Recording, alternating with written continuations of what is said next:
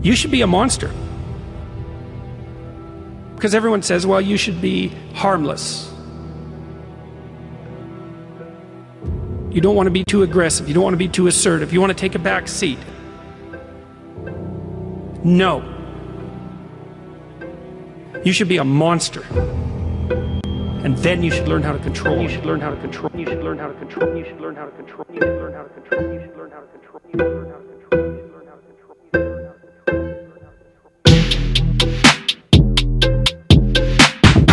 You should be a monster. Hey everybody, thanks for joining us as we crack open another episode of the Undisclosed Agents Podcast. Today we got a chance to sit down with Cory Whitlock. Cory's an 18-year veteran of the fire service. He's currently a battalion chief in Northern Nevada. Prior to his current posting, Cory spent 12 years with the City of Las Vegas Fire Department and was a truck captain at a Station 1 downtown. Somewhere along the way, Cory found the time between running a tremendous amount of calls, being a family man, and his union work both at the local and state level with the PFFN to become a PA as well. And he's actually pretty close to completing his doctorate. Cory was a fantastic guest. We covered several topics ranging from the burden of leadership, accountability, and passion for the job, which Cory obviously has no shortage of. We all felt this was one of our better episodes. We hope you feel the same. Now let's get after it. Cory, how's it going, man? Good. Thanks for having me here, guys. Yeah, absolutely. Thanks for coming. So tell us a little bit about yourself and your journey that led you here today, buddy. Well, this year I turned 41. So I've been the fire. Oh, me too. Hey now. Yeah. Me too. Next month. 51B. Well, so turned 41. I've been in the fire service for about 18 years now. My journey started up in Story County. Yeah. Shout out Story County. Old VC. Dude, we were, me and my brother were just hanging out, coaching football here in Reno, and we heard a little reserve part-time job going up at Story County. So we just decided to go up there and take a test. We ended up getting picked up. And that was, I was 21, 22. We got picked up and worked up in VC for about 5 years up in the Wild West. That was very interesting. To say the least. Yeah. Love you, VC boys. Yeah. Shout out to the VC boys because I know there's a lot of stuff going up there, and they are the Wild West up there. And it was there where, it really gave me that foundation for the fire service and really made me want more. Wanted to be on a truck company. I wanted to experience the real deal. So when I was about 27, 28, I headed down to Las Vegas. City of Las Vegas Fire and Rescue picked me up, and I worked there for 12 years. All at Fire Station 1 downtown on Fremont Street. Got 20 guys, got bid to the truck. Worked my way up to paramedic and then captain, and I was captain on truck 1 before making my way back up here to Reno. That's awesome that you worked your way up to paramedic. Unfortunately. Congrats. You guys probably ran a couple of calls down there at Station 1, huh? Yeah, just a few calls. Average Station 1, we're looking at like 80 to 100 calls a day out of the station. So I got a few calls, not too much sleep. Then made my way back up here to Reno, where battalion chief up here now. That's awesome, man. You said 20 dudes running out of Station 1 down there? Yeah. It was cool. Yeah. It was pretty wild. Going from like a 20-man department, or the time I left, maybe 16 to 18, to a 20-man station was a little eye-opening for me, Oh, I bet the culture shock was unbelievable. Oh, it was hard. What were you making as a reserve in Story County? Oh, shit. $6 an hour. Yeah, maybe. I was a reserve out in Central, and we made $5.25 an hour when I started out there. Yeah, and I remember me and my brother going like, "Is this a good idea?" And I was like, shit, it's got to be a good idea." And we were happy as clams. Yeah, best idea you had at that point, right? Oh yeah, learned a lot. Like I said, nothing's wilder than Nevada, rural Nevada. You're by yourself. You're truly by yourself. And that Story County taught me so much as a reserve, and then as a paid professional. Man, it made me want to work with more resources. So I'm sure the transfer to Vegas was not only a culture shock, but kind of a positive culture shock in that aspect where you went, oh, there's more people here. Oh yeah. We don't have to do everything twice. Oh yeah. And you don't have time to work through bottles. You have time to get shit done, be aggressive. And if you're not on the nozzle, someone else is taking the nozzle. Because downtown you have two engines, a truck, 3 rescues, and a battalion chief. So when you go out on a first alarm, if you're on an engine, you got another engine right up your ass. And then that's not even saying the other station 4, station 10, station 106, they're all up your ass too. So if you're not aggressive, they're taking it from you. So it got some haste under it from, being in the rural where you're like, hey, you're by yourself. Take your time, whatever. Nobody's coming. There's no time. You're not settling in for the long haul.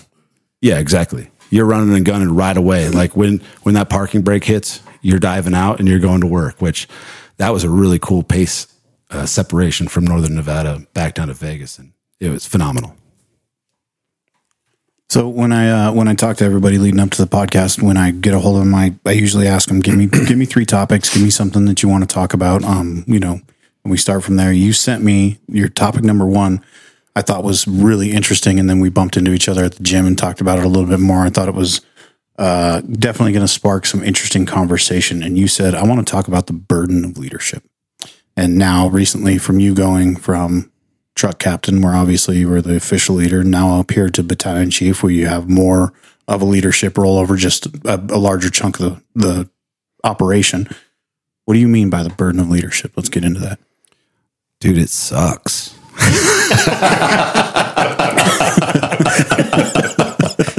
As a fellow battalion chief, I can agree with that. Right? You guys all make choices. Enjoy the choices. No, when we were talking about it, the burden of leadership, I truly it does suck sometimes. And I think a lot of guys in the fire service, we get so excited to make these bumps up the chain or, in these different positions, and it's exciting, but it doesn't come without that burden. And sometimes you realize that burden's a lot bigger than you thought. And it comes in this multifaceted way that each time I've taken on a new leadership role, I've been surprised by some of those burdens. And sometimes it's disappointing because you fantasize about, this is going to be great. And then you get there and you're like, shit, man, harder conversations, harder decisions, bigger burden, bigger load to carry, just different. And that's why I said sometimes it just sucks because, each time you work up, it's a little more lonesome. It's a little more lonesome, right? That is for sure. I remember I've been in BC now for 4 years and some change. And I remember when I was testing for BC, I was like, I don't really want this job because every BC that I worked for is a dumbass, man. I could do better than them. And, just had this thought in my head of how fucking hard is it? Deliver the mail and fucking do telestaff, And I actually ran into one of my old BCs with Brian out at lunch one day when B was the training captain. And I walked right over to him and said, hey, man, I just wanted to say sorry for being such a pain in your ass all the time and not understanding all the stuff that you had to do throughout the day and just think about all the time, So that burden was definitely there. Yeah. And I talked to one of my guys specifically here at work in Reno about the burden of leadership because it's just talking to each other about the significance of it. And by no means does it mean that everyone has to own it either. So there's a lot of leaders out there who don't dig in and maybe don't have that burden. And we see that a lot in the fire service. So to me, when we were thinking about talking about this, it was like, well, when you want to be that guy who steps up, that burden's pretty heavy. And those hard conversations come up a lot more. And you get bastardized sometimes for it, rightfully or wrongfully, right? Oh yeah. That's for sure. That's one of the notes I made here and I'm stealing this from Brian because this is something that he said on the podcast before. He's picked up down along his way. He says, let me be your leader. He says, captain, he's captain. Let me be your captain. Don't make me be your captain. But if you really want to be the leader, somebody is going to make you be the leader. And then all of a sudden we're dealing with this dichotomy where you wanted to be the leader, but then someone made you be the leader and now you're the asshole for it. And sometimes we have to have, like you said, those hard conversations, or we have to make decisions that aren't popular, and that's where the loneliness comes in, right? And as you go up the chain, like you said, it gets lonelier the farther you go up because you don't have that surrounding support. And that a lot of people don't think about that. They see you as the captain or they see you as the battalion chief and they think to themselves, oh, this guy's a man, he's got it. But you don't have a lot of backup. You don't have a lot of sounding boards around. People don't come to you with stuff. You don't have people to go to. You have less and less people to go to as you go up that chain.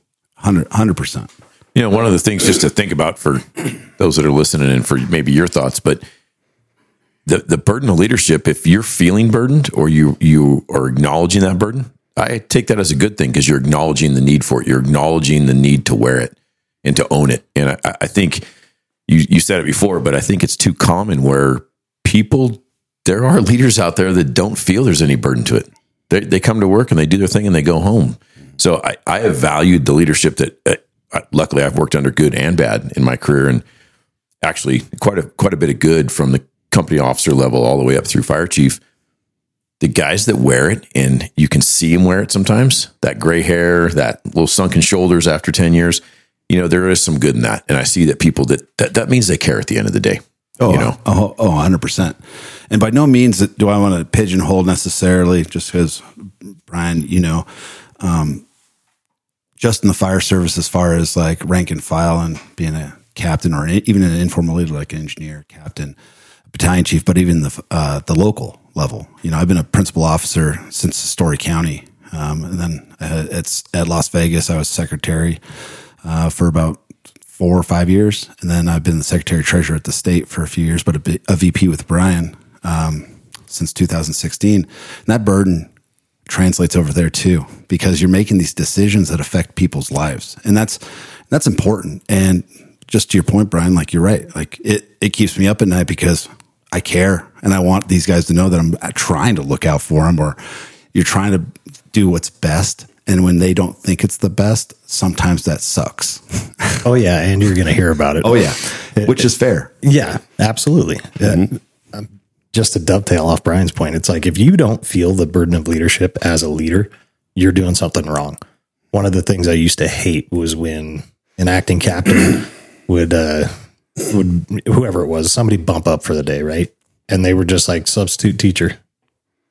Yep. Like, well, we still need a leader. What if we get a huge job, or what if something goes down today, like union wise, or what, you know, there's a personnel issue. What if something happens? Like, you still have to do the job. And that's always been one of my issues with an acting position, just as a whole, you know? Yeah. I listened to 2 guys who were both acting company officers that were having a conversation in the kitchen. I'm never going to test. I'm never going to promote. There's no way I would take on that. I can't remember the exact verbiage, but there's no way I would take on the responsibility, basically, of all these guys in the house that are just going to do stupid shit and get me in trouble. Mm-hmm. And it's like, bro, you need to train them and coach them and lead them so they don't do stupid shit.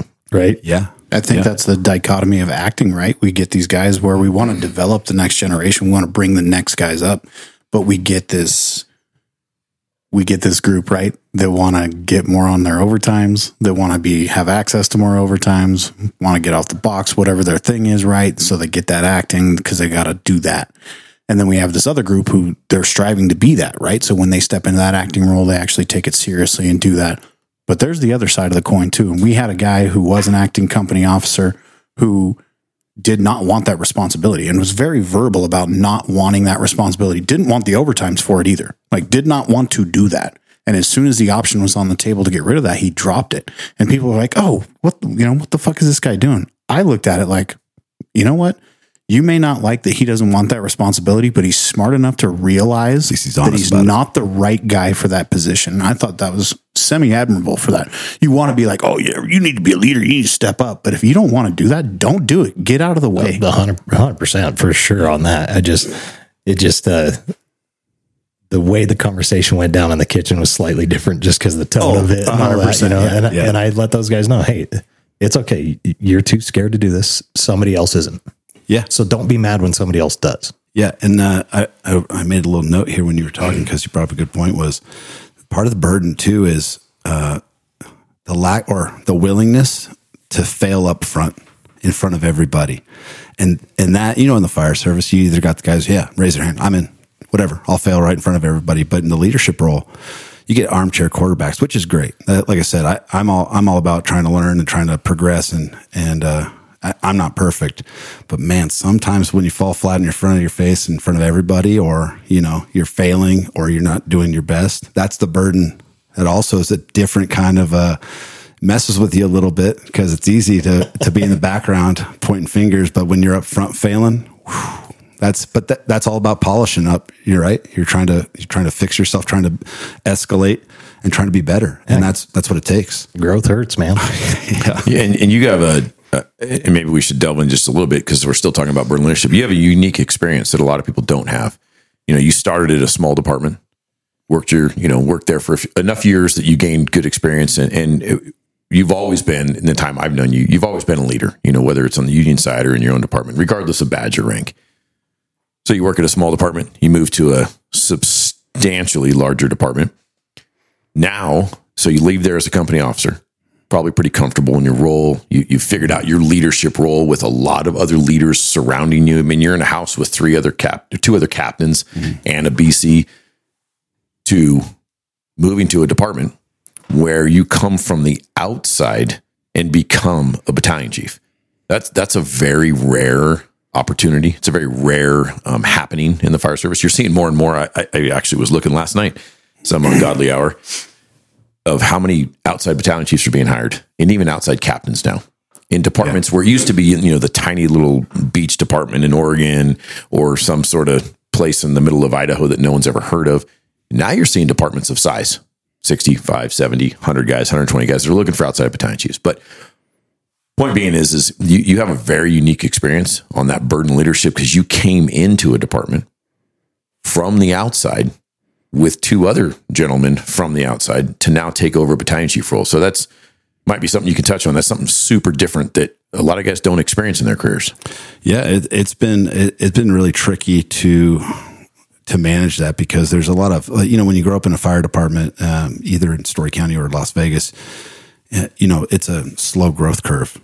So you get the feel of your audience a little bit more. You get to work in different areas, like, whether it was the benevolent fund or the benevolent association or the union or committees, you start building that trust. But coming in off the street and then just establishing or trying to establish that right away, it's tough. And trying to finagle it enough to where you can still get your job done. But dude, it's tough. It's hard to even touch on, because it's just the fire service, it's not like that. So then coming into it, it's hard to navigate. It's hard to get mentors who even know how to navigate that. And then it's just, you just have your little club that you're trying to figure that out. And just, you're trying to see what shit fits or works. And sometimes it fails and sometimes it doesn't. I think there's probably a good side to it where you get a fresh look at everybody, right? When you come up from the inside of an organization, you're so entrenched in the day-to-day with that organization that you have preconceived notions of everybody, mostly earned, right? You don't climb the ladder usually unless you're a pretty in-tune person. And people earn their reputations, but coming in from the outside, you get a fresh slate with everybody. Everybody has to kind of be who they are for you. Yeah. And you get to learn that. But the other side of it is they don't know you, and they're a group. Yeah. And you come in and they're sitting back there, and we all know how the firehouse works. Who the fuck is this guy? Oh, Vegas boys here to tell us how they do it in the big city. 100%. I bet that I'm sure it's still a hard road to hoe. Oh yeah. It'll never be totally gone. Yeah. Those are the facts of the matter. It'll never be totally gone, but hopefully through humility, and being willing to fall flat sometimes as a leader and step in front of your guys and tell, hey, look, man, these are the areas that I fucked up. This is the shit that I need to get better at, whatever it is, Yeah, exactly.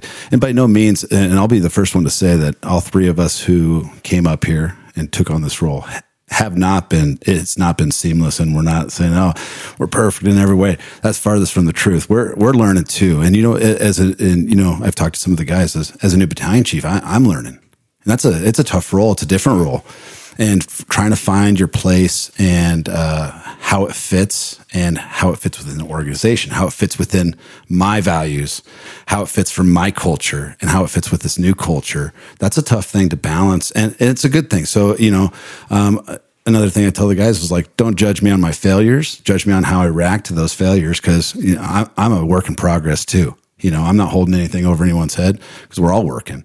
But yeah, to Brian's point, it's been a unique experience, and I think we're going to see it more and more. And I think as a fire service, we have to kind of, just like we do with everything, adapt and overcome. Yeah, absolutely. I can tell you those challenges still exist, being a guy that came up and grew up in my current organization. And I've climbed the ladder all the way up to battalion chief. And it was within minutes of getting my badge pinned that I was one of them. Oh yeah. I was no longer one of us, and that happened quick. And these are guys that worked for me as a company officer, worked alongside of me as a fireman. These guys knew me.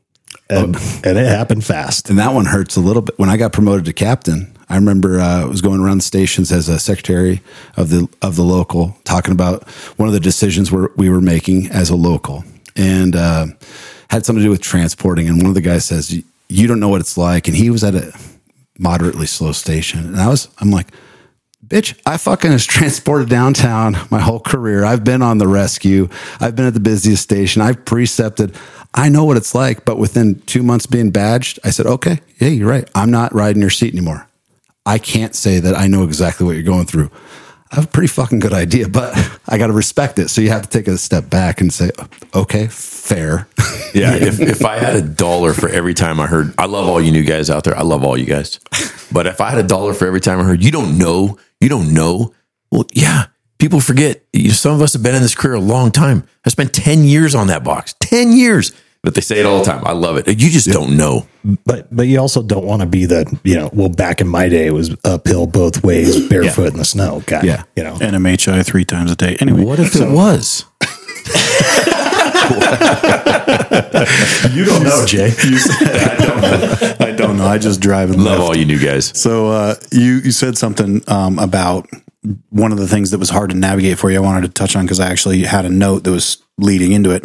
You said it's hard to find mentors in your specific situation to lead through this. I think one of the burdens of leadership that, I can speak from my theoretical ideas of leadership. That's right. I'm not a real leader actor. So, but one of the things as a leader, when you start looking for mentors, the further you move up that chain, like we talked about, it gets lonely. It gets lonely as far as where you find your mentorship from as well.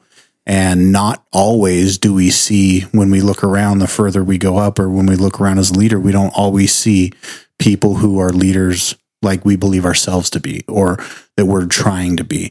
Those who are engaged in the profession, and we can speak freely because the only ones who are listening to this are the ones who are engaged. You're looking for like-minded individuals. And the further you go up, number one, the less people there are. And we all know everybody's not a like-minded individual. So now you're less and less and less when you're looking for that mentorship as a leader to develop into a further leader. That's another burden that when you said this, I thought about, man, it gets harder and harder to develop yourself to a better leader. Oh, yeah. You hit the nail on the head. When you're sitting around the kitchen table, like I said, at Station 1, you're sitting around the kitchen table with a bunch of other dudes. It's easy to find a mentor with the engineer who's been there 21 years, or the senior fireman who's 18 years on the truck. It's easy to find that mentor. See, you're around like-minded guys. But when you're one of 3 captains, or when you're the only battalion chief, now you're looking around, you don't have that table. You don't have the same that same quick reaction. So you actually have to go search or get on the horn, or have somebody that you respect. Like, I bounce a lot of shit off my brother. He's in the fire service, but he's not afraid to call me out or punch me in my mouth. Like, or anybody else for that matter. Yeah. I think he's hit me twice. So yeah. Shout out Ryan. Yeah. Well, and again, adding to the big dog. Adding to the uniqueness, and again, just giving you ideas of your uniqueness. You look at a place like your fire department, there's mentors everywhere. There's generations of battalion chiefs currently working, not working, retired. I mean, you have such a huge draw from your current organization. Not only did they bring 3 BCs in from the outside, they're the first BCs. Oh yeah. So where did you find mentor? Like in your own, I mean, you have to probably reach out, like I said, to your brother. You probably have to reach back to your prior employer. It's just an interesting thing to me, because you're not sitting at a table. Not that those guys aren't fantastic, and there's some mentors there, but even at our department, that's smaller. Not certainly smaller than Vegas. There's other BCs, there's other captains. I can pick up a phone anytime and call another working captain, or I can pick up a phone and call someone off duty. Yeah. Plus generations of captains that are still alive. So that's just another unique part of your leadership styles. Where do you go? Yeah. So good point. It's, you reach back out to some of the guys, like good relationships in Vegas, but also you realize that a lot of those guys who grew up in a 700-man department, that's also hard for them to realize when you're talking about a 21-man or 24-man department. That's a whole different ballgame, right? So then, luckily in Northern Nevada, we have like this really solid group of departments that all kind of came from the same, or cut from the same fabric or the same cloth, that have the same experience, that have gone through a lot of these growing pains. So for me, it's about reestablishing relationships, reaching out to different places who've been like us. Everyone's been in our situation, and whether you're a small department or a big department, we have all the same issues. It's all the same, and it's phenomenal when you start reaching out. And we go to a BC breakfast at least once a month with the BCs in the area, in the Valley, because it's important for us to get shit off our chest and just talk about it. Then you feel a little less messed up when you hear everybody else has the same shit, and it makes you feel a little less crazy, because like I said, you're kind of in your own silo a lot of times. Even the BCs who have 2 BCs on a day, you're still by yourself a lot of times. You're not sitting next to them, riding with them all day. So it's just different. For sure, man. That's great that you guys are doing that and keeping in touch and bouncing that stuff off. One of the things that I found that helped me, and still to this day helps me develop as a battalion chief, is that when I'm talking about mentorship or looking for advice or anything like that, a lot of the times I will reach back out to the fireman rank or the operator rank or the captain rank, because it's so easy to get wound up in the minutia of BC life, get caught up reading policies or thinking about the politics of the city, or you got some big event coming, so you got to plan all this shit that's not really operationally necessary. So I find myself, when I'm getting into those funks, reaching out to some dudes at my department, and even guys at other departments of the lower rank, and just saying, hey man, what's the biggest issue to you today? Like, what's going on in your fireman life today? Yeah. And is it being addressed, or is it not? Not to sell anybody out or, try to one up anybody, but it just keeps me grounded. It makes me remember. One of the things Scott did when he got promoted to BC was he printed a big 8.5 by 11 glossy of the firefighter badge and framed it and hung it up in our bedroom. That's awesome. Yeah. That's awesome. Now, you brought up a good point. Talking to something unique about the department here is that, I haven't been through a lot of trials and tribulations that they've been through. So I don't understand how everything is affected. So a lot of it's having to talk to them and say, hey, am I fucking this up? Am I screwing up your guys' day to day? Let me know. And then I can help develop or help pivot, because you're right. That's so, because I'm not the one affected by it. And that's also tough, because you try to be, it's not like you just sit there and just write something down and just send it out. It's more complex than that, and you're trying to do the right thing. But hey, I'm sending a message. Is that message being well received, or is it not? And if it's not, then I got to fucking fix it, because my intention is not to screw it up. No, and sometimes I hate to say it, but sometimes you forget that the end user is the end user, right? Just because this worked for me, that has zero bearing on if it works for the end user. Yeah. So we went through Brian and I have been through about 8 deputy chiefs at this point. So we've had all different kinds of ideas, right? And one of the things that a long time ago, this is not a recent guy, but one of the things that he used to harp on us all the time, I don't care about your history. I don't care what happened. Look out the windshield, not the rearview mirror. Mistake. The windshield's bigger than the rearview mirror. And to his credit, that's true. What happened in the past doesn't have to dictate what we do tomorrow, but you should still know what happened. If someone walked through a landmine field and didn't have their fucking legs blown off, wouldn't you want to know what path they took? 100%. Or if some guy pushed his wheelchair up to you and said, hey man, I'm going to tell you where not to walk. Wouldn't you go, let me get that info? Yeah, no, you're absolutely 100%. Right. And I'm not discrediting the fact that you should know where you came from as an organization, for sure. Especially those retirees that come around and go, hey, I've lived in this community for X amount of years, worked in it for half my life. You want some info? And you just go, nah, I'm good. Got it. Yeah. Yeah. That's a bad deal. Oh yeah. Yeah. You got to collect all the data. You got to see what you're dealing with. You got to see how did these guys get to these positive or negative attitudes? What's making them hard chargers, or, what's making them not? We had something similar, a lot of turnover in that chief position at the head chief. But I'll tell you what, to these guys' credit, they've trudged through a lot of shit over the years, and they've progressed and they've pushed through. And you go, man, this is pretty phenomenal, because they might not realize how phenomenal it is, but they've been through a lot of stuff over there. So for me not to recognize and be like, man, they've been through trials and tribulations year after year after year, would be ignorant. But to just hang out in the past also wouldn't be good for us either. No, you got to move forward. You have to move forward at some point.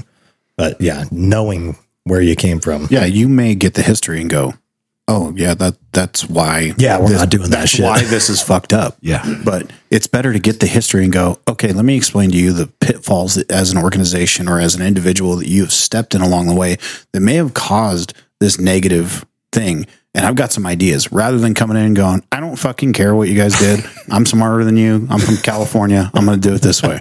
Not that the dude was from California. I'm just saying it's a big state next to us. Yeah. You can't know where you're going if you don't know where you've been. Yeah, that's a Nicholas Sparks quote or something, right? It's from Hitch, man. Oh, yeah. Okay, all right, good. Well, that's a good segue. It leads us into, another burdensome topic that you brought up. You said you wanted to talk about accountability. And this is a big deal for a lot of people. So I'm going to let you start this one off.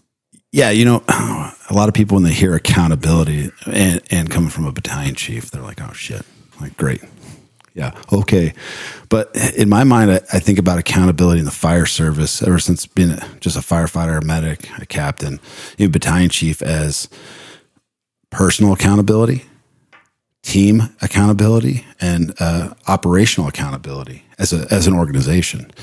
And I think a lot of times, and this is just my observation in the fire service, is we've lost track of personal accountability, team accountability, and organizational accountability, because we're not pushing ourselves to be better, training all the time globally. We have a lot of guys who want to just, hey, no, I'm good. I don't want to learn more. I don't want to go to more classes.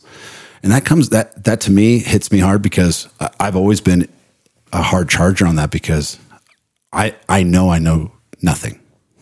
I don't know shit about shit, which puts me on my heels, which makes me go, fuck, I gotta go learn some shit. So, I took a different path. I went to school. I've been to a lot of trainings, and I pushed myself that way, because I've always been worried that I don't know enough.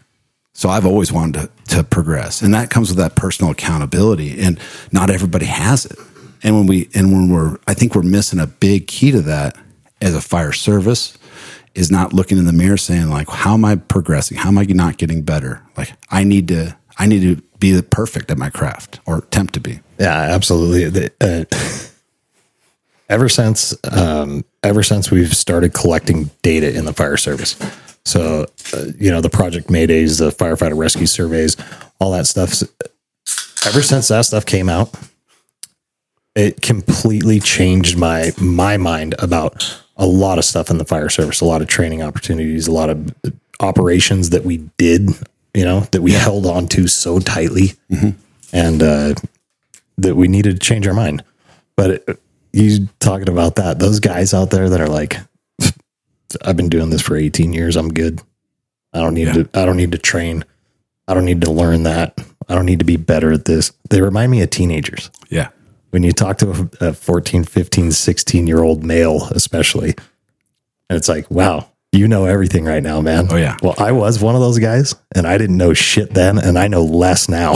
Oh, yeah. So just wait until you get here.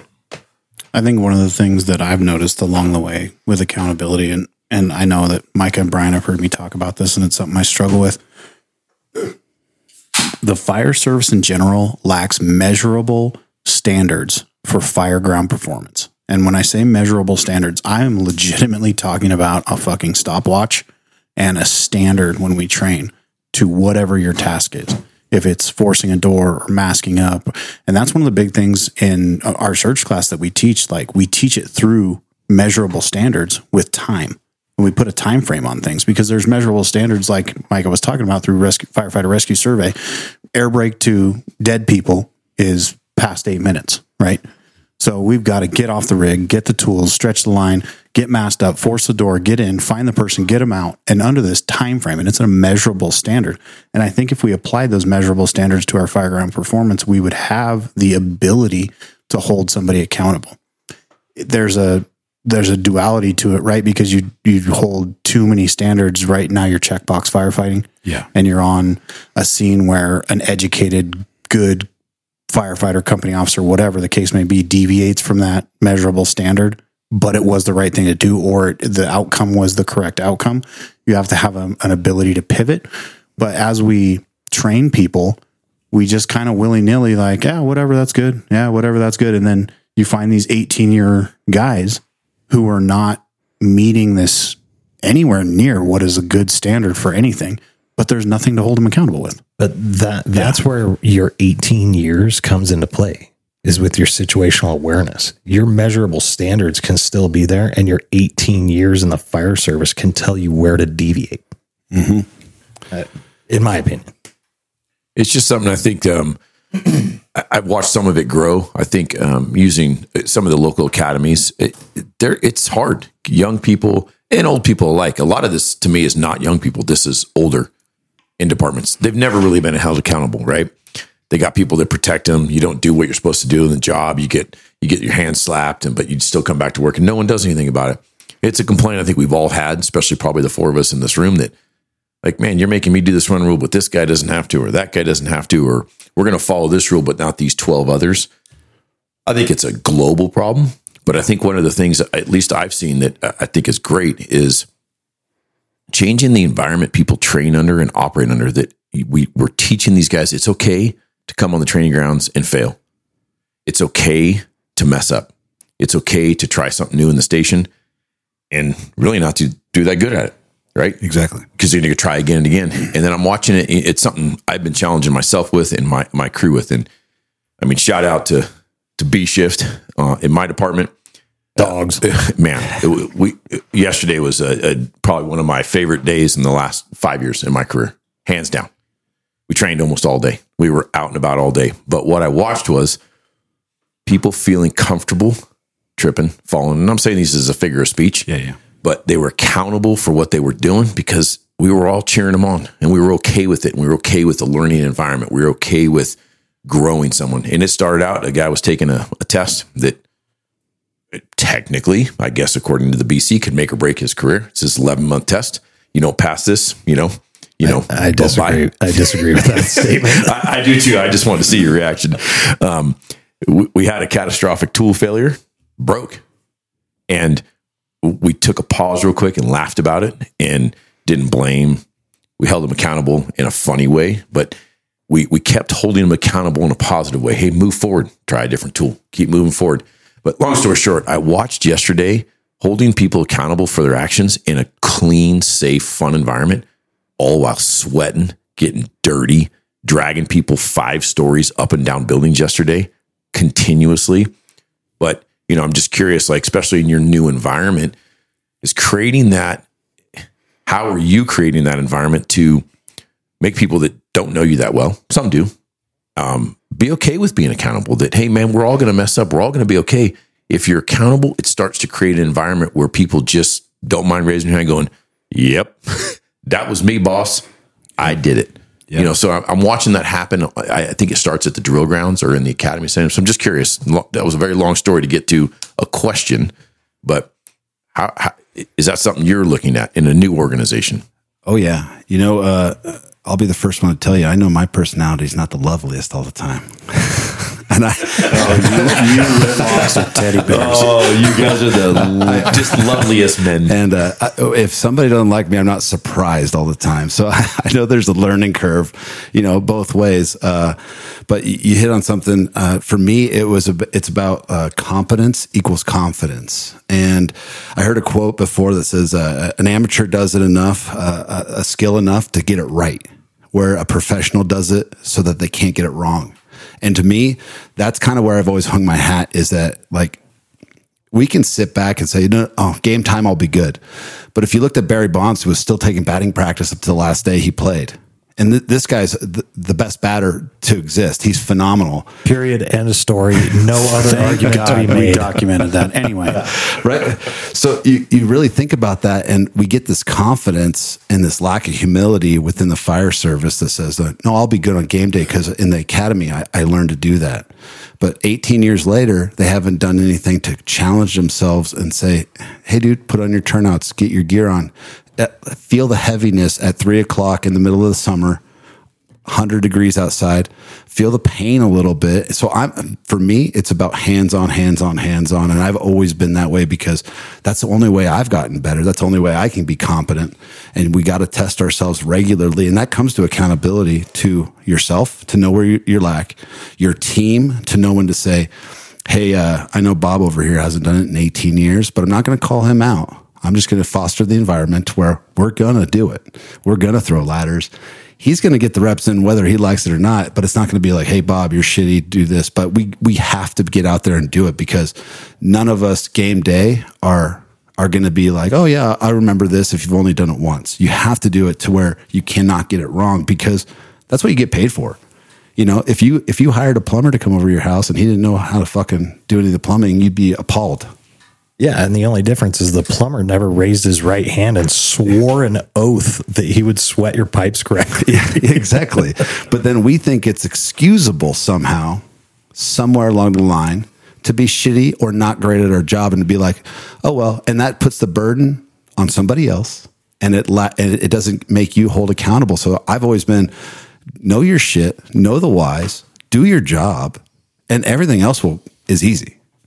With these standards, and not having them, because we don't, right? If we go on a medical call, and I know I'm talking about EMS again, people, I get it. If we go on a medical call and we give somebody the wrong dose of fentanyl and kill them, there is going to be a lot of problems coming down the road. There's going to be some accountability held, because there is a measurable standard for that is written on a piece of paper. Then you bet your ass, if we go to a structure fire today, and the hose gets pulled like dog shit, and the door force is garbage, and by the time we make it into the structure, we're way past the 8-minute mark, and we find some dead people, we're going to come outside, after it goes out, because all fires go out, and we're going to sit on the bumper and go, man, that was crazy. There's a wild one, bro, man. You never know what's going to happen when we say all this stupid shit that is an absolute lie, because there's no standard. Yep. Nobody walks up and goes, I watched you pull that hose like shit. It was 4 minutes before you had water at the nozzle. I watched you force that door like shit. You were at 3 minutes before you had that door open. Your mask up time was 2 minutes long. That person is dead because you are a poor performer. Nobody says that. No, somebody might say it, but you're just a dick if you do. And number two, that person's not a lawyer. Right. And those are the differences in EMS and fire a lot of the time. And that's my next point on this, is that we don't have these standards, so it creates two problems. One of the problems is some people don't know. Like, some people were born and bred in an environment or in a department that didn't have these standards, didn't have a good mentor, went to a station that didn't train, or whatever the case may be, and they literally didn't know. Maybe they had a shitty academy. I don't know. Yeah. But there's others who goddamn well know, and they know there's no standard. So when you guys as high-ranking union officials, you come to me and tell me I pulled that hose like shit, I'm going to look you right in the face and go, cool, where's that written down? Yep. No, I got it to the door. Water came out of the end of it. Oh, I didn't force the door correctly. Do we have an SOP on that? Oh, we don't. What's next on your list, boss? Oh, you would. Yeah, and that comes from self-patrolling too, and where are those captains, who see that and then say, okay, and you hear this on the tailboard, and you're like, all right, next day, guess what, boys? What we're doing, but we don't see that. because they don't want to be mean, or they don't want to be I don't want to be the captain that looks like a dick. Yeah, it's that shining the spotlight thing. Instead of saying, a quick retro story, incline, we wrestled and we had just a ball buster of a coach, and we screwed up on a duel one time so bad when we trucked all the way back up to Tahoe. It was like midnight. He made us do a full out practice all night. He told my parents, come back in 2 hours, because we sucked so bad that he was like, we ain't going away until we fix what we fucking did. But the mentality at first, you're like, what a dick. And everyone's like, this is bullshit. But at the end of the day, it's not bullshit, because he's holding us accountable to what we did and what we told him we were going to do, and we needed to deliver. And my lasting memory of that guy was he didn't let us get away with bullshit actions, because that was our job. And if you're doing that with your guys, you're doing the right thing. If you're looking the other way, I tell our guys even now or in Vegas is, how am I protecting and how am I looking after my guys if I'm not pointing out how they're fucking up? That can kill them, or that can get them hurt, or that can get them in trouble. Right? Yeah, 100% on that. Well, and again, I don't want to keep using yesterday, but I'm going to, because it was such a good day. But yesterday was a great reminder to me of congratulating success. Yeah. All the while, and Jesse does this. He's really good at doing this to me for some reason. He's mastered this. What do you call it? The compliment sandwich. Yeah. Compliment, little shit, little compliment. Yeah, it makes it taste good, man. Puts the right amount of mayo, right amount of mustard. Better. Yeah, it tastes better. But I watched a bunch of guys that that they made some mistakes, but I think it's creating that environment. And I learned this from a few people, and I hope some people continue to grow and do it even better than we're doing it. But I think the fire service needs to create an environment and foster an environment where we can congratulate success and grow successes, intermixed with being okay with telling someone they failed, but that they're not a failure. They just maybe failed at a task. They failed at a moment. Yesterday we had 3 tasks that were laid out for 2-person rescue companies. They all killed it. It was unbelievable, the time and effort put into this, the sweat, the broken gear, bloody knuckles. Pretty cool. None of them asked for help. So that was the critique in the end. That was the issue I had as a company officer, and then my fellow company officer, shout out to old Petty over there. We had a critique of, look, no one asked for help. No one, when you need more than you, when this is a bigger problem.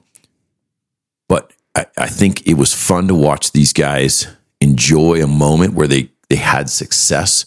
They were accountable for their success, which made it okay to tell them, look, here's some things we can improve. Ask for help. Maybe try this different tool, try this different tactics, 3 different scenarios. But I think we could get better at that. And especially when you're in a very mixed group. I can only imagine that your current department or your prior department, 700 to not 700. Yeah. You got to wade through a lot of personalities. But I think that's a place the fire service can continue to grow, is let's celebrate successes. We can throw in the failures in between, and they'll be okay with it. They'll take it, because at the end of the day, couple things. Everybody left with a feeling of, wow, we actually got it done. 3 bodies were dragged out and put on the curbs, and that were alive and well. Mm-hmm. Also, everybody got ice cream. That's a lot in the fire service, as we all know. But the point being is, people had some success. They felt it. So all the failures and little things in between were minor. Yeah. But you could collect them. Yeah, and I don't look at that and I totally agree with you. I don't look at that necessarily as all the failures. I've told this to rookies over the years and other guys, is what a cool opportunity to go out and train and find out where maybe holes in your game are. So it's how you're framing your mind to say, like, well, you didn't fail. You're just finding where your weaknesses are, and that's good, because I don't want to find that weakness when I'm working a pediatric arrest, or when someone's next on the line, or when there's an activated writ. Like, I don't want that shit to be like, oh, this is not my strong suit. I'd rather do it in the comfort of a training, and instead of being down about, oh man, I really screwed that up. Hey man, today was a great day. I learned that I don't know shit about this, and I have an opportunity to fix that before it happens. Yeah, 100%. You talked about wrestling. Jesse and I do jiu-jitsu all the time, and it's like that's the whole point of going to class, is to find the holes in your game. Yeah. And like, once you get that mindset of, I'm going to find the holes in my game, and then I'm going to plug them. Yeah. Pretty soon your game starts to look fairly tight. One of the things that we need to do as leaders, I know I like to brand myself as a leader a lot. I mean, Is brandishing that leader gun. I guess, whatever, dude. But one of the things I think we need to do as leaders, though, and I've talked about this before, is we need to foster an environment where that is okay. Because what do we do in the fire service? We fucking beat the shit out of each other for everything. If you stutter in a conversation at the dinner table, like we have guys who have dead stopped middle conversation because they accidentally stuttered, so we could just fucking destroy them. Oh, yeah. You know, and now in the training ground, people are afraid. They're like, man, if I fuck this hose pull up or door force, or I can't throw this ladder very good, these guys are going to fuck me up. And we have to stop that. Like, we have to step in and change that culture to where we might bust your balls. You're like, would you throw the fucking ladder upside down, Bailey? The tips on the ground? We don't need to change the kitchen table culture, but the training ground culture. The training ground culture. It needs to be 100% supportive. We can be funny about it, but never mean about it, because that'll scar somebody forever and create these 18, 25-year turds that haven't thrown a ladder in a decade. Yeah. You know, and step to the back when everybody's training and stuff like that. You know, maybe they were made that way. And if we can change that culture and foster that environment of, dude, this is good. We found a hole in the game. We're going to change that. This is a positive, and get that environment to where it's comfortable for everybody, where they don't care about tripping and falling in front of everybody. We're going to see a better result from that. Yeah, we watched yesterday a gentleman pick up a ladder, throw it on his shoulder in a true fireground pace after removing a lot of objects from it, after doing pull-ups in his underwear on the drill grounds. This is quite the drill, right? This guy picked up a ladder facing the wrong direction and realized it. And I grew up in a time where that drill would have stopped, right? You would have been, what the hell, you piece of shit? You know, what the hell are you doing? Stop what you net. This guy did, shout out to Waz, spun the ladder over his shoulder all the way around like a complete freaking baton, a ladder baton. Made some weird noise. I don't know what that weird noise was, but spun that ladder all the way around, pinned it, raised it up against the building. It was legit. That's awesome. But we could celebrate it. And I had to laugh. I was thinking, God, man, if I would have done that just a few years ago, my ass would have been in a ringer. There would have been a conversation. Plus, me being left-handed, as you guys all know, walk weird, I would have dropped it twice. Probably tripped over it, then wore it. But it was cool to see a fire service that's starting to say, man, look, we're going to pick on you for this later. We're going to make fun of you. But we're also going to enjoy that success that you did well. You fixed it in 2 seconds flat. So, I mean, I think that's just something we got to continue to grow. Yeah. Some of the things that I jotted down over here about accountability, like as a BC, I have to take personal accountability to call you out if I see a hole in your game. I have to do that. Yep. I have to do that for not only personal accountability, but team accountability. Yeah. And department accountability. I have to do it. Yep. I cannot slack on that. And if you're a firefighter that's struggling with a little bit of critique, I don't know, constructive criticism, whatever you want to call it. Yeah. Somebody pointing out a hole in your game, that burden lands on you. Back to our original topic, you know, the burden of leadership. Well, if you're a fireman, period, one day, 100 years, you are a leader in the community. So that burden of leadership should fall on you as well. And you should be good at your job. Yeah. You shouldn't be butthurt when somebody says, dude, your ladder throws suck, or XYZ. Yeah. They can be better, you know? And that's the thing. It's not that they suck. They can be better. Now, you know, sometimes there's a misconception or a misunderstanding on, you know, hey, we critiqued, hey, we did this. And then the next time you go out, they don't work on it. And you go, hey, I might get up in your ass because what are we doing? Why are we wasting our time? We found holes and you didn't even remotely try to fix that. That's a problem, because we all, like you said earlier, we all swore an oath, and it's our job. Like, period. That's it. Yeah. And you know, I would talk to guys, do you want you responding to your family? Do you want a guy who trains like you? And because if I'm expecting the elite to come to my house when I'm not home and I'm at work and I got my 2-year-old daughter at home and my wife home alone, I want the best of the best. And if you're not the best of the best, then that's bullshit that you expect that on the other side. So I pay homage saying I got to work because I'm going to give the best to this community that I'm serving, because I'm expecting the same back home, you know? Yeah, I think it was the Fit to Fight Fire guys was the first dudes that I heard that from was, do you want you rescuing you? Yeah. And it's like that rung for me at the point in my career and where I was personally, professionally, everything, when I read that quote, it hit home. I mean, and I really sat down and thought about it. Yeah. I was able to answer that as a maybe, which felt good. Yeah. A maybe felt pretty good at that, because it wasn't a solid no. Yeah. But I'd made changes even from that day forward. And I fancied myself a pretty solid fireman. Yeah. And reading that made me go, you know what? I could be better. I could be way better at this. Yeah. And I think there's a lot of guys out there, and I've said this, you know, I hope it rings true, because it rings true to me at least, is that I try to put myself in a spot, or try to push myself to a spot to where I picture being lined up outside and being picked for the team. I want to be fucking number one pick. That's it.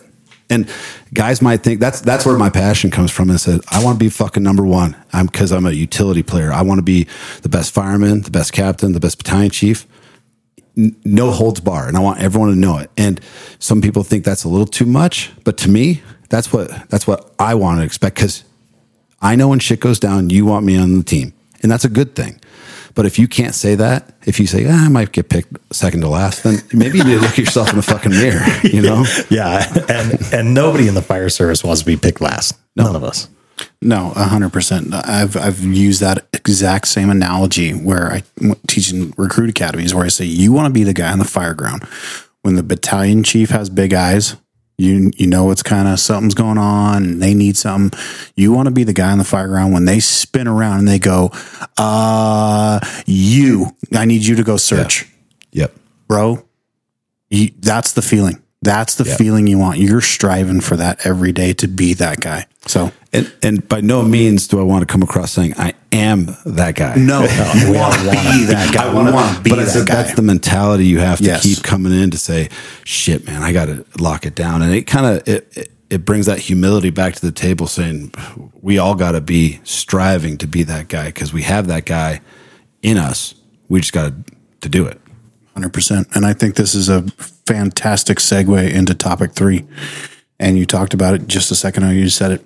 You said your third topic was passion for the job. And when I texted you, I said, send me your stuff, and you sent me the burden of leadership and accountability. And then you said, maybe just passion. Maybe it's all about passion.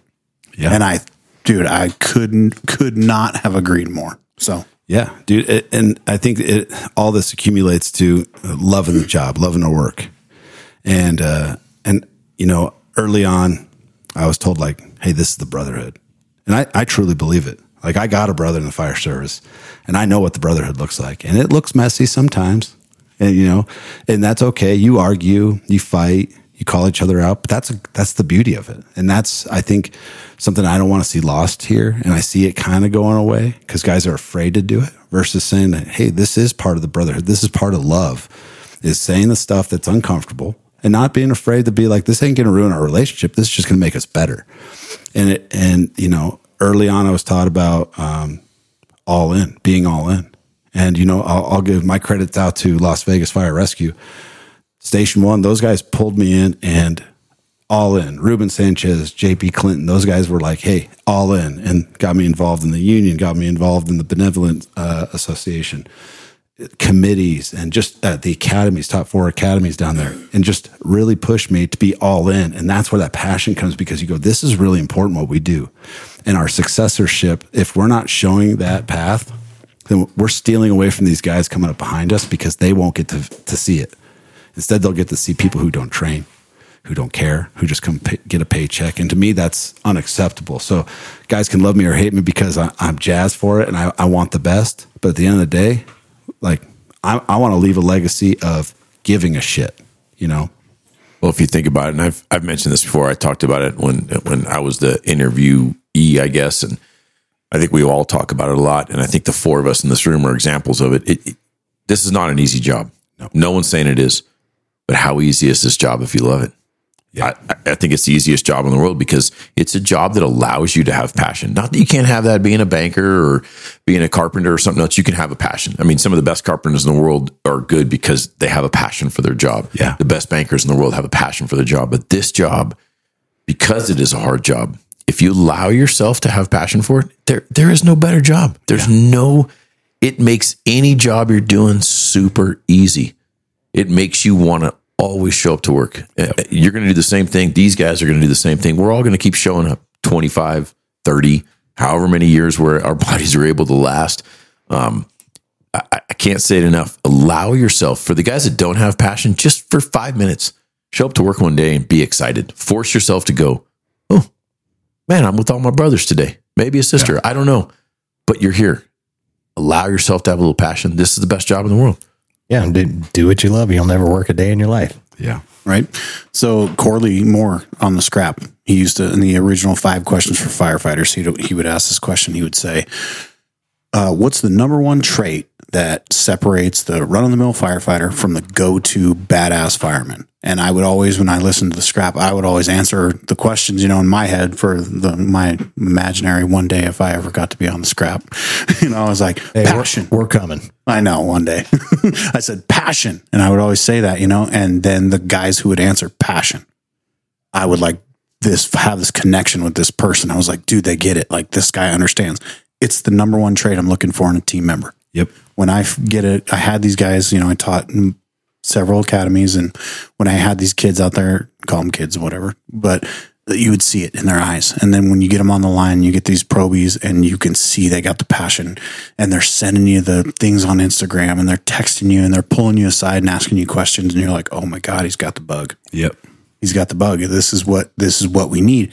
And it's that trait when you see in people, you are going to do things in this career. You are going to be somebody. You are going to be unstoppable. And they may not be the best at their skills. They may not be the smartest in the station. They may cook shit dinners. Oh yeah.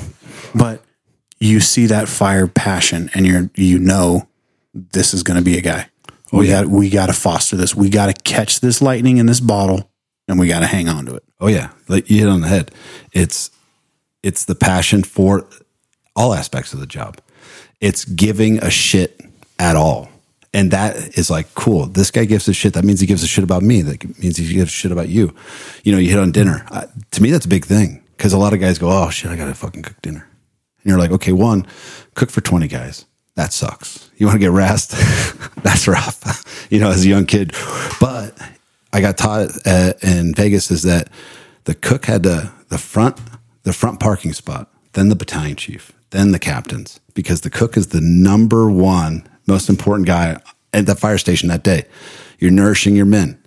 You're giving them the stuff, their fuel they need. And when guys go, well, I don't really cook. What a fucking cop out. Because now you're not taking care of your brothers.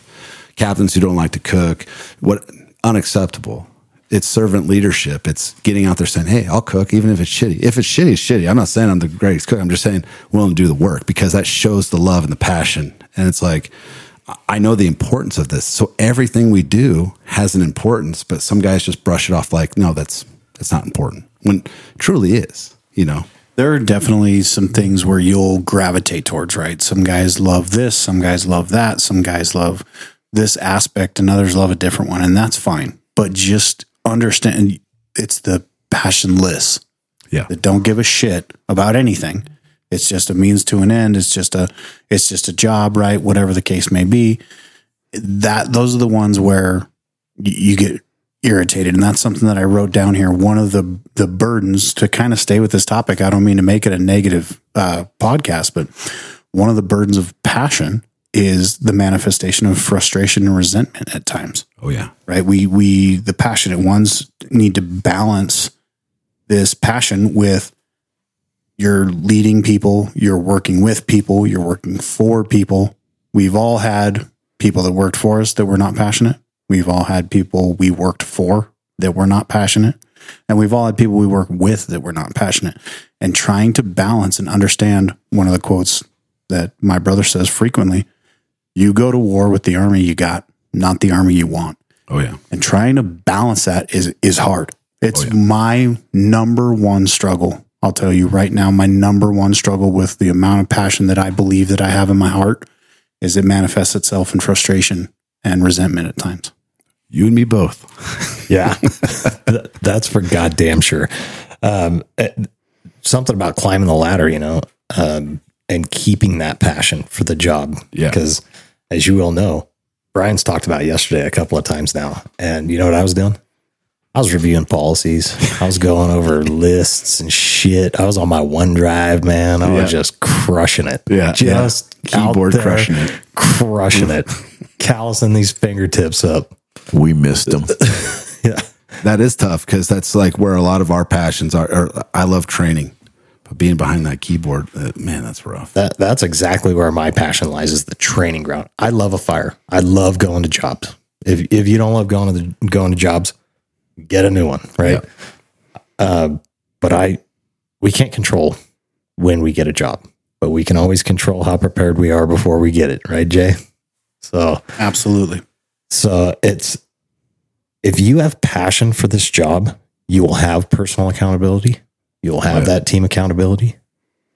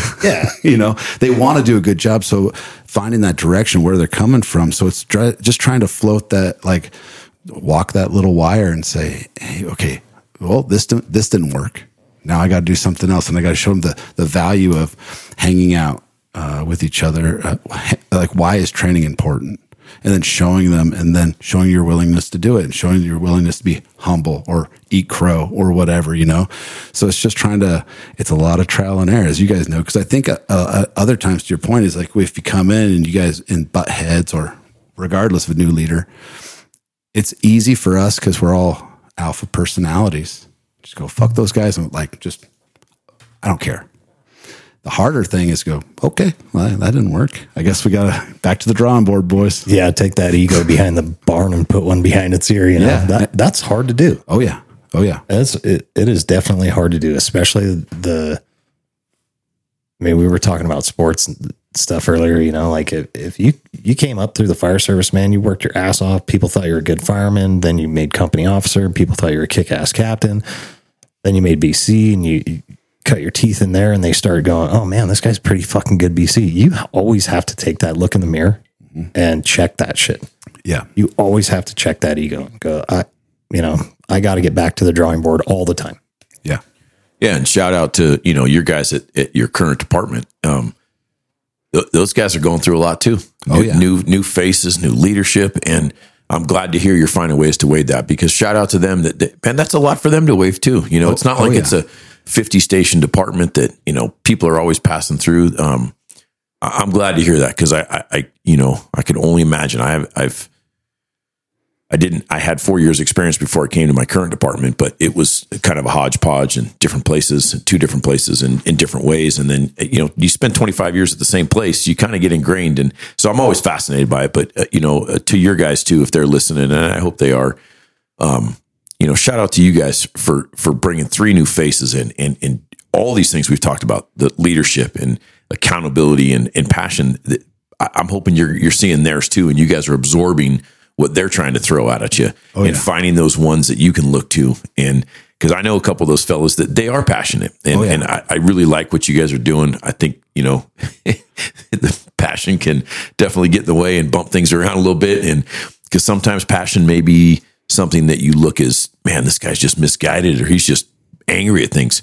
Well, sometimes you got to take that passion and maybe rebottle it, filter it out a little bit, pour it into a different glass, give everybody a different purview, and then drink together, And I think you're doing that. And shout out to everybody that's doing that. Yeah, I'm going to echo that. These guys, small departments are tough, period. And I'll tell you, these guys got a lot of grit. They've been through a lot of shit over there, and they got a lot of grit. And to me, like that's something to celebrate, because sometimes people overlook grit and getting tracked through the dirt and saying, oh, well, whatever. And you're like, no, not whatever. That shit's hard. Shit's hard to keep showing up, keep getting like dicked with, but still trudge through. And I'm like, they got a lot of grit. This guy was a wrestler, man. Grit, baby. Grit. Yeah. I mean, I think a good example of what you're instilling over there is you guys brought in a training recently, right? And you brought a training from an outside training department in, and you put it up for volunteer. Who wants to come? Yep. Who wants to show up, right? And you didn't get everybody to show up, but you got a handful of guys to show up. And I'll tell you right now, I was one of the instructors at that training. Every guy from your department was 100% engaged. Yep. We had Jeremy out there and Bryce and a couple of your guys that were just engaged, wanted to get the information, were excited to get out there and train, were welcoming first. Because sometimes, you bring in an outside instructor. Sometimes there's a little bit of, dude, we know what we're doing. Yeah. Like, we don't need this. Not when it's H&H, baby. Yeah. Zero of that bullshit, right? Your guys were engaged. They were in it. Todd's out there pulling lines, right? He's out there doing it. It was good. It was a great training. Shout out to Todd, because it was fun to watch Todd learn. Because I'm like Todd, straight pull. Yeah. That's the way, baby. That's the only way. But to Jess's credit, and to Ashby's credit, there are other ways. It was fun to watch a battalion chief out there sweating a little bit, going, God damn, there are other ways to do this, right? Oh, yeah. But shout out to your guys. It was fun. It was fun to watch your guys. And talk about a hodgepodge group, man, because you're bringing in some other big city boys that are coming into line ranks or company officer ranks. And I watched a particular company officer out there. I'll leave names out of it unless somebody wants to mention his name. But this little SOB pulled line all day. And he pulled line hard all day. He listened. He tried to grow. He actually threw out some killer suggestions. Me and Zabel were at one station, and I mean, you talk about a guy who can pull hose. Mr. Zabel can pull hose. I'm not going to challenge that man any day, anywhere, anytime. I'm just going to stand next to him and watch all the goods going on right next to me. But it was cool to watch a guy. If you want to talk about passion and talk about all these things, that as a company officer, he took some accountability to show those that are subordinates around him that he doesn't mind getting sweaty. He's a brand new face there. He ain't been there 20 years. Yeah. And he went out and pulled hose all day. And I think Jesse saw it. And it was cool to see. And I hope that becomes infectious, because that type of passion is you have to see it. You can talk about it all day. We can talk about passion on a podcast for 20 hours and come up with 20 different ways. It's great. But if guys don't see it, if guys don't see someone getting excited and asking questions and stumbling around and tangling themselves up in hose, they ain't ever going to believe it. But it was cool to see. It was good to see. Well, no, shout out to you guys. We had you guys out. You guys did a great job. Like it was big for us because it was getting someone outside. Because sometimes we had to pivot and say, "All right, time out. Let's go outside. Let's get some different faces in here, so that it's not either redundant. Maybe we're missing the mark. So let's get someone out here and let's do it." You guys did a great training. Our guys loved it.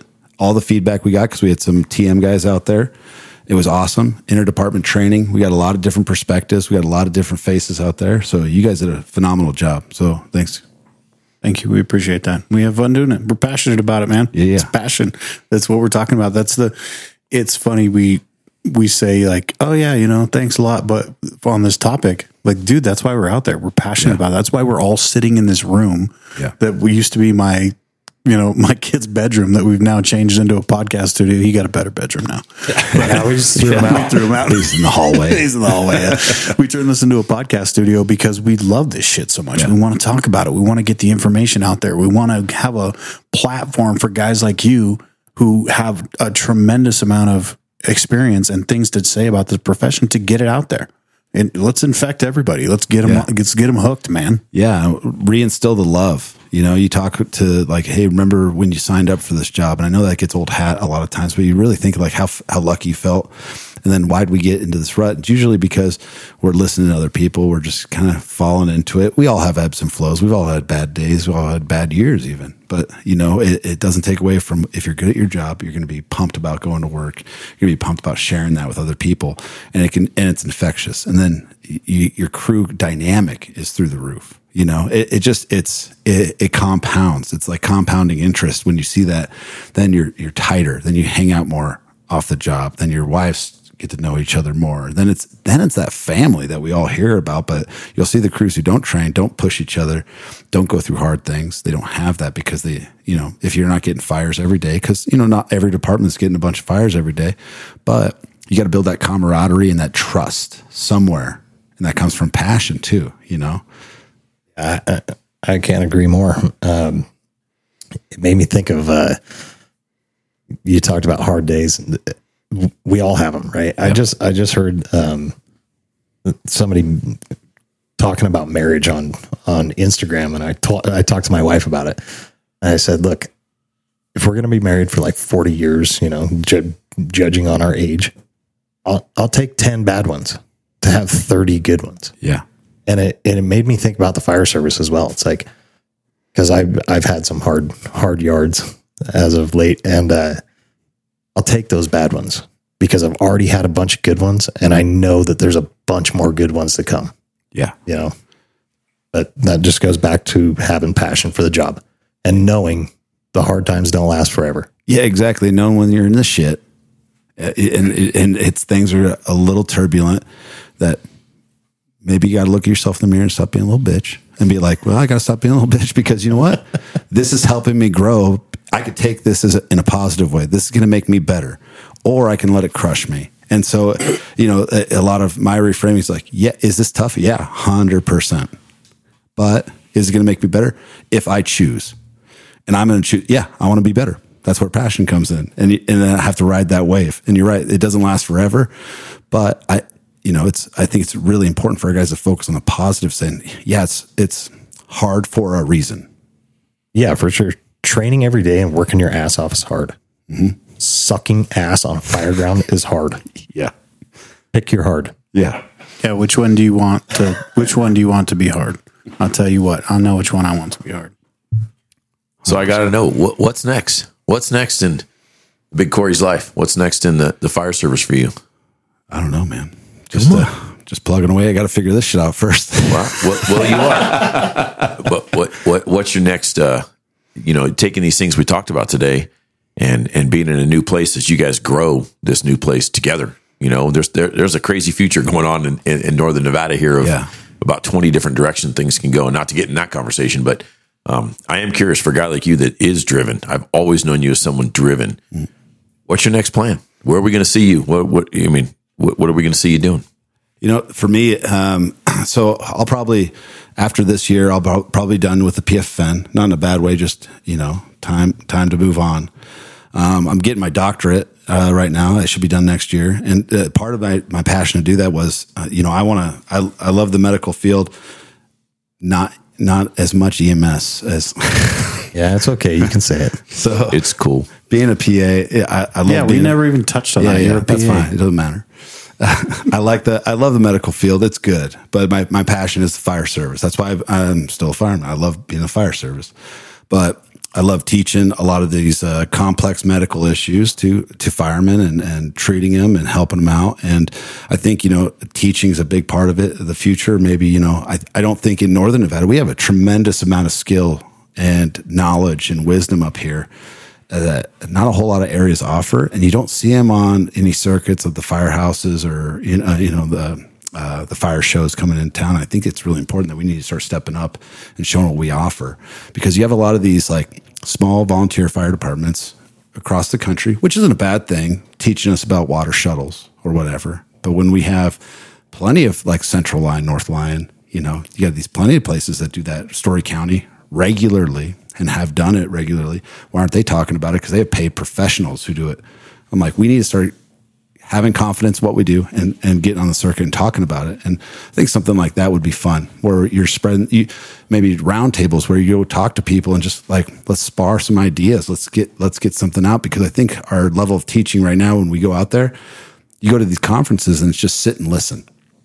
Instead of like, I want to come home with some shit. Like, tell me what I can do at this department. Let's have like a real conversation. I think that's next on the docket, is really feeding these people on how to change, instead of just like, here's a philosophy. Who knows how it works there, but let's engage with and make pertinent change, right? Yeah, shameless plug number one right here. So I think I know some guys that run a training company called H&H. We might be tapping into you a little bit. There's a reason I asked, I've watched a lot of guests, not only podcasts I've listened to, to shout out to mostly Jesse, who, as a guy who loves the fire service, I didn't listen to podcasts.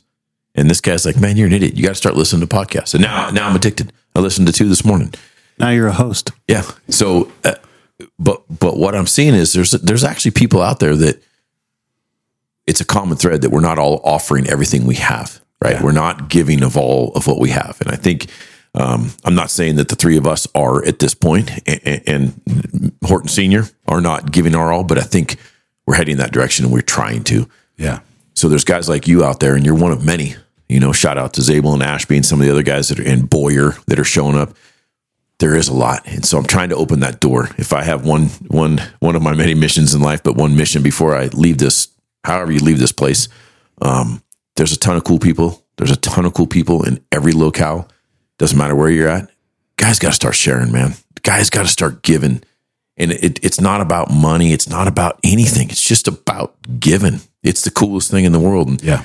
You've been a guy that's helped me out a lot over the years with union stuff. And I hope maybe I've done the same at some point. But you're one of those people that tends to have a lot that you can give. I think there's a medicine side that the fire service needs, but we need more people that are wanting to do that are at reaching a point in their career where they're okay with going, hey man, I'm great. I want to go out and teach this stuff. I feel good now. I've had a good career. I'm on the backside where I can start giving back. So I asked that for a reason, and I like your answer. You crafty son. Because we need more people. We need dozens. We need hundreds. We don't need 3 people doing this, 4 people doing this, 5, 6 people. We need hundreds. In Northern Nevada, I think in all the years I've been up here with all the fantastic people, I'm glad, shout out to Reno Fire as an example. There's some dudes there that have been in the trenches for decades. Yeah. And they're starting to stick their heads out, and it's cool because they're teaching stuff. Yeah. There's guys at places like Story County and Central Lyon and tiny little places that are starting to poke their heads out going, hey man, I've been doing this for a lot of years. Let's make this something addicting. Let's make it so guys like you step forward and go, hey man, I got platforms now. I can come to this event. I can teach at this conference. So that's why I asked, not to beat a dead horse, but there's a reason. No, it's something that I think about. Everybody in the fire service has something to give. Yeah. We all have something to give and something to share. It's one of the things we put on our syllabus I just went out today, and it says in our syllabus, we're all firefighters. We all have something to learn. We all have something to teach.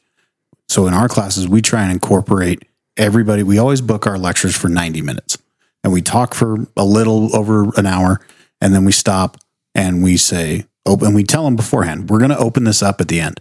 We want to hear the goods, good, bad, ugly. Call us out on our bullshit, whatever you want. Ask the whys, write notes, get your shit out right now so you can take notes. And at the end, we open it up because you're right. You said it. We go to these conferences and the information's phenomenal, right? We sit down and we always pick and choose the best of the best or who we want to hear, but never, it's kind of, here's the gospel, have a good day. And that's not to take away from any other instructors. They're giving amazing shit. But to have a Q&A session afterwards is something that we found really important because we want to not only give the why behind what we said, we want to learn some shit because the people sitting in that room, you don't know who they are. You don't know if this is a guy from a rural county that's done water shuttling operations as a professional firefighter for 25 years. Yeah. Or if you got a guy sitting in the room who has got 30 years in the fire service as a senior man, as a fireman and says, hey, I liked what you said about this, but have you ever thought about that? No, because I don't have 30 fucking years on the job.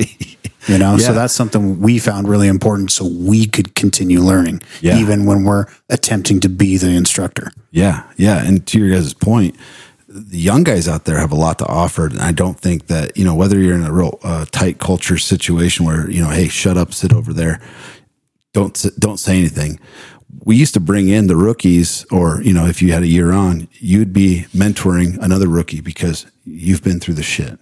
You've been beat down. You know what the station life's all about. So we'd marry you up with that. And that's tremendous. So if you're young out there and you're new to the fire service, you have a lot to offer because other guys are still coming through the pipe. And if you can say, hey, like we'd have a wife's day where the wives come in, say, ask your questions. And one of the captain's wives would run it because wives go through a lot of shit too. Because she's been there for 30 years dealing with that bullshit. Yeah. And she's like, okay, this is going to be bullshit. Hey, when he comes back from a 48 and he looks like he's pissed off, give him about an hour to decompress. Right. And it was really, you saw how much value it brought to the organization because now, when you have less guys getting divorced, less fights at home, that affects work. So the young guys have a lot to offer too, because we're a lot of old dogs in the fire service, and with the AI coming up and all this other shit, these guys are tuned in, so they have a lot to offer. So I just encourage all these young guys to be chomping at the bit. Yeah. The era of information, right? These guys have access to things that weren't accessible 10 years ago. Right. Yeah. So a young guy who's in his element and passionate about the fire service can really take on a tremendous amount of information in a short period of time. Yeah. We see this thing where academy instructors, come out there and like, oh, I don't know if I should be out here. We're dealing with it right now. Shout out Bristol dog. He's like, I don't know if I should be out here, but it's like, bro, you're an amazing asset. Tap into it. Get after it. Get out there. I guarantee you know more than these guys sitting in this academy. Yeah. So give them what you got, man. Learn. Yeah. Learn. Get some shit. Fail. Get back up and go, okay, that didn't work. Go to Tactics on Tap. Teach. Come out. Say what you got to say. 100%. Guys, that we're doing this Tactics on Tap thing, and we're getting guys to come in and talk. You've been. To get someone to get up in front of people is so hard. Yeah. We're talking to guys who 25 years in the fire service, and they're like, man, what do I have to say? What do I have to say? A ton. Yeah. A ton. And people will be hanging on your every word because they want it. They're hungry for it. Yeah. Come in, talk, give what you got. People will be appreciative of it. It's going to be amazing. Yeah. So, yeah, exactly. Yeah. So we're about $1:30 in. One thing I do want to circle back to real quick before we stop is that cook in the firehouse. I got to say this for Jesse. If you suck at cooking, find 3 things that you can cook and then stick to that. Okay. Yeah. Don't be experimenting at the firehouse. Yeah. Hopper, we're not doing chili dogs. Okay. That's not one of your 3 things. Fucking change that. Yeah. Those are delicious, man. No, come on. What's wrong with you? No, but love it. Corey, thank you so much, man. This has been great sitting and chatting with you today. Do you have anything that you want to close out with? Any other final comments? No, man. Thanks for having me here. It's been fun, man. Thank you. I'm glad that we got this pinned down. I'm glad I texted you a day before, so you didn't think we're magically canceling for some reason. I knew he was going to take a shot. Hey, I just want to know when we're going to have the Whitlock brothers together.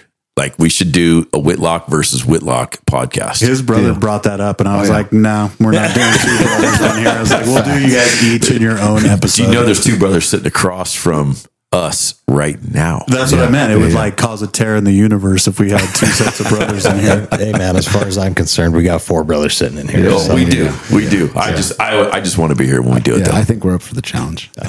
Well, again, brother, thank you very much for coming in. We really appreciate you, man. Yeah, thank you guys. Thank you, brother. Thanks, Chief. You should be a monster.